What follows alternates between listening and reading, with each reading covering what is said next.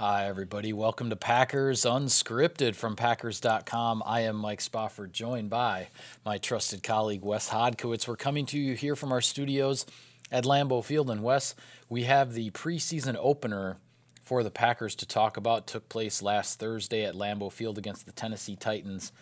And I think when you start evaluating, analyzing this game, a game in which Aaron Rodgers did not play, I think it starts with the fact that all three of the Packers' backup quarterbacks were productive, got things done, moved the ball, scored points, all three of them. Now, there were some opportunities that were missed, some opportunities left out there on the field, but the Packers have to feel pretty good about where their quarterback situation sits right now. Yeah, the passing game wasn't an issue at all in this contest. 372 total yards of offense by the three backup quarterbacks combined. And, I mean, you look at those passer ratings. Tim Boyle walks away with 116.7. Brett Hundley, an economical 81.1. All told, they were 91.8. And some big plays. I think all three of them made big plays throughout the course of that game. Each one had a pass of at least 48 yards. The completion at the beginning of the game from Brett Hundley down to Davante Adams. I mean, you could make a case that might be the finest throw he's made in four camps now. So, that was an impressive play, and that was against Malcolm Butler, if I'm not mistaken. Yeah, so your margin for error was really small in that play, and yet he still put it in the right spot. Davante Adams, as I mentioned, one of our videos we did for Three Things this week, he looks like he's in midseason form already. Totally DeShone agree. Kizer comes in, 51-yard completion down to Marquez Valdez-Scantling. And then Tim Boyle, not being one-upped at all, finishes the night. Not to be outdone. He finishes the night with a 52-yard pass to Jake Kumerow. So a really good, solid performance, and I thought we got to see a lot from those young receivers on this roster as well. Yeah, I think when you look at where things are at the backup quarterback position, Brett Hundley, he was going against the ones for the Tennessee Titans.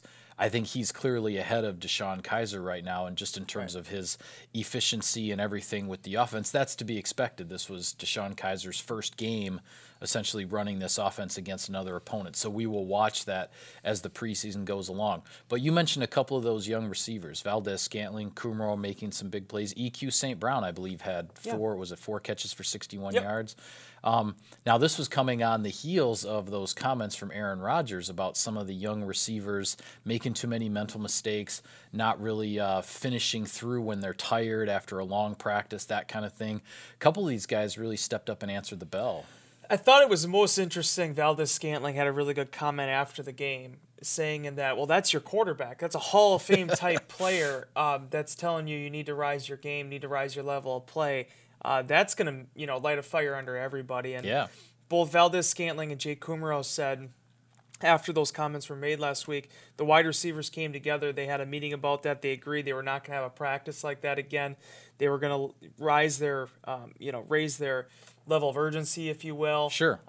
And really not let that moment be lost on them, that you only get a month here to show what you have to offer trying to make that 53-man roster. And ultimately, everybody, this is a full-time job. Everybody's just trying to make a living. But if you do make the 53, I think one of the things that everybody understands is you have to be relied on, you have to be counted upon, you have to be trusted by Aaron Rodgers. So while for them, I'm with them, you got to impress, you got to show your skills, and you need to make that roster for any of this to be meaningful. Aaron Rodgers is looking in the long game to make sure that he has guys that he can count on, because Davante Adams and Randall Cobb, Geronimo Allison, that's the start there. But as we've seen the last few seasons, you're always going to need those young guys to step up and play some meaningful snaps at some point in the season. Yeah, you're definitely going to need them. Valdez-Scantling was really the star of the show, I guess you might say, with the 5 catches for 101 yards. You mentioned the big play down the field from DeShone Kizer, but really I thought his best catch was that touchdown catch in the back of the end zone, 15-yard grab. Because we've seen this in practice, the contested catches.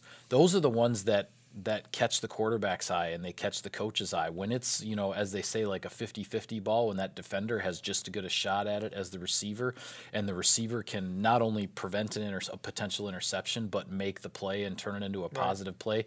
That's what that play in the back of the end zone looked like, because that was not an easy grab. Footwork-wise, he still managed to stay in bounds and catch the touchdown. And we've seen we've seen these young receivers have their rough moments in practice. We saw Jamon Moore. This guy was getting open a lot on Thursday night, but then his best chance for the big play could have been a 65-yard touchdown. Really nice throw from Tim Boyle. Can't quite bring it in, off the fingertips there. Those are the plays you got to make. I think Jamon Moore is going to start making those. This, like I said, this guy is getting open. He's getting opportunities. Once he starts cashing in, I think that's another guy we're going to be talking about. Yeah, and I was talking to Tim Boyle a little bit about this after the game too, because he's worked with these guys pretty much since the beginning. All three of those rookie receivers, when they came in, in that rookie camp, Tim Boyle was the guy that they were catching passes from. And for him to, what his impression has been is that all three of those guys can make plays, and you've seen all three of them really step up. The biggest key for them is going to be the consistency factor. The big playability is there with all of them. They wouldn't be in Green Bay if it wasn't. I mean, you look at Valdes-Scantling, again, I mentioned over and over again, but 4.37 40 time, 6'4", you just don't coach that. Yeah. That's just something either you got it or you don't. So for him and Jamon Moore, trying to improve his hands, and, EQ St. Brown showing that, leaving early from Notre Dame, it's not that big of a jump for him to come into the pros. I think that's pushing all those guys, to be honest with you, and I know there were some mistakes there and things they want to clean up, but I thought, in my opinion, it was exactly what you wanted to see coming off of Tuesday's practice. A lot of those guys stepping up, and when those big play opportunities came, they capitalized on them. Yeah. Shifting gears for the moment to look at things on the defensive side of the ball, I think it's safe to say that, and Mike McCarthy essentially confirmed this, the Packers came in with a very basic game plan defensively. Not a lot of scheme, not a lot of crazy stunts and different things, different packages. It wasn't that type of game. It was a game of let's line up and play, and let's see what we have. A lot of guys, a lot of regulars on defense were sitting out, not participating, some just for rest, some because of some minor injuries they're dealing with.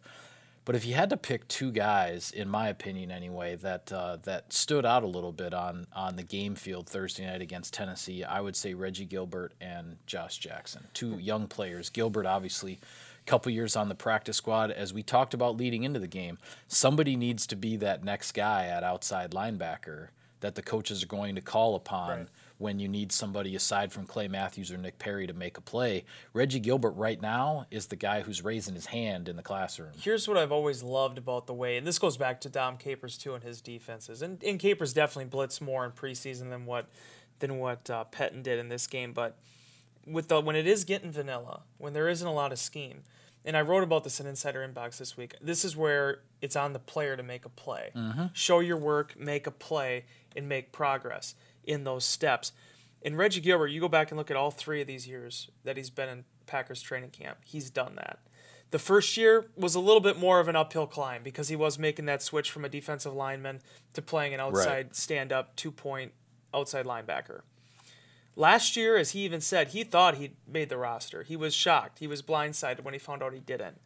Talked with his agents, and I'll tell you this right now, Mike. I remember, I won't name names, but I remember dealing when I was at the Press Gazette with Cutdown Day and how many agents would get upset that their guy didn't make a roster. So they had that window between when the final cuts are made and then whatever it was, the next 16 hours, 12 hours, whatever it was, before they had to sign. You could start signing players on the practice squad. Right. And I can't tell you how many times I remember agents being upset that their guy didn't make it. And then they go and sign somewhere else, and they don't make it there either. I think Reggie Gilbert understood that even though there was that disappointment, that he didn't get on the 53, that this was still the best place for him. And Mike McCarthy even admitted this too. He probably should have been elevated earlier with what he showed at the end of last season. Mm-hmm. But that isn't what motivates Reggie Gilbert. What motivates Reggie Gilbert is the idea that, you know what, I'm confident in what I can do as a football player. I want to show it. I don't need any chips on my shoulder or anything like that. I just want to play football. And in this game, and I know it ended up only being, 2 tackles and a quarterback hit, but you need to consistently watch Gilbert in those 2 final regular season games and in this contest. Yeah. The guy affects the football game. And I thought he did it again, and now he's putting himself in a position to not only make the 53 this year, but to go into the regular season and have an actual role on that defense. Yeah, and I think he's putting himself in position to do that, and we'll see how things shake out. We saw at the end of training camp last year, one of the decisions the Packers made was they thought, okay, we'll bring Reggie Gilbert back on the practice squad. We'll sign Ahmad Brooks, a veteran outside linebacker. That was the decision that was made then. Reggie Gilbert, if you're in his shoes, you're looking at it now going, I don't want them to be looking outside the organization for that next outside linebacker. I want them to believe that I'm the guy. So, but with that, throw one more thought in there too. I thought it was really interesting. David Bakhtiari was asked about him in the locker room on Sunday. Okay. And he even went out of his way to mention him and Brian Bulaga have been big Reggie Gilbert fans since day one. Not just because of what he does on the football field, but the way he handles himself, the way he conducts his business, and the way everything with him is a first-class approach. He's a guy that knows he came from nothing and knows what it's like to have nothing when it comes to the NFL. And with that in the back of his mind, every success he has is always humbled at that moment. I thought that was really important for a veteran and a two-time All-Pro like Bakhtiari to go out of his way to really commend a former undrafted free agent like Gilbert on his approach. Yeah, no doubt about it. Looking at the secondary, a handful of guys not playing in this first game. Tramon Williams rested, if I recall. Yep. Kevin King dealing with an injury to his non-surgically repaired shoulder. Jair Alexander with a little bit of a groin tweak, so he was on the sideline. Josh Jackson, we talked about it late last week, getting a chance to play on the boundary, play in the slot, line up in some different places. Now, he didn't have any, much like Gilbert, didn't have any splash plays. You know, there wasn't a sack or an interception, a big turnover, a run back, or anything like that. But I thought Josh Jackson acquitted himself pretty well for a rookie making essentially playing in his first NFL game in a preseason game. I thought he looked pretty good. It's funny you mention that because, okay, if Gilbert doesn't make any splash plays, he's an outside linebacker. If you're a cornerback, you might not make any splash plays, but it might be very easy for someone to make a splash play against you. That's for sure. Josh Jackson did not allow that. Yeah. He had a really solid, just steady-handed game, and the Packers need that in that secondary. They need guys like that this season that can even, even if it isn't the big interception at times, the game is a lot more than that. It's also being able to contain. And I thought Jackson stood up to that challenge. I thought he's really head first dove into, work in the slot when he's been asked to and what that's required of him. But at the end of the day here, the thing I like the most about him, he's a guy since the offseason program, since training camp even started, every practice you can see him getting better. You can see him with that mental mindset of what he knows what to do in this game, and now meshing that with more experience, more reps, more work with Joe Witt Jr. This guy started 1 year at Iowa, had a heck of a year. Yeah. But I mean, he's not a guy that got a lot of reps in college. So this time is really valuable. And it was interesting talking to Alexander in the locker room earlier this week. He even mentioned too, he's like, seeing him out there, it's like, oh, cool. I want to do that now. And he's hopeful Thursday night against the Pittsburgh Steelers, he'll be out there as well. Yeah, and one thing I always look at with regards to rookies, especially these guys who are just starting to find their way, but the promise, the potential is there. Okay, Josh Jackson had a pretty good game. I'm sure there were some nice plays on film that they looked at in the film study with the other defenders. You've got another game. So now go out and do it again. Mm-hmm. Don't rest on your laurels that, okay, I got this preseason thing licked, let's get the regular season here. No. Go out and do it again in another preseason game. Have another game. Maybe make that splash play. Right.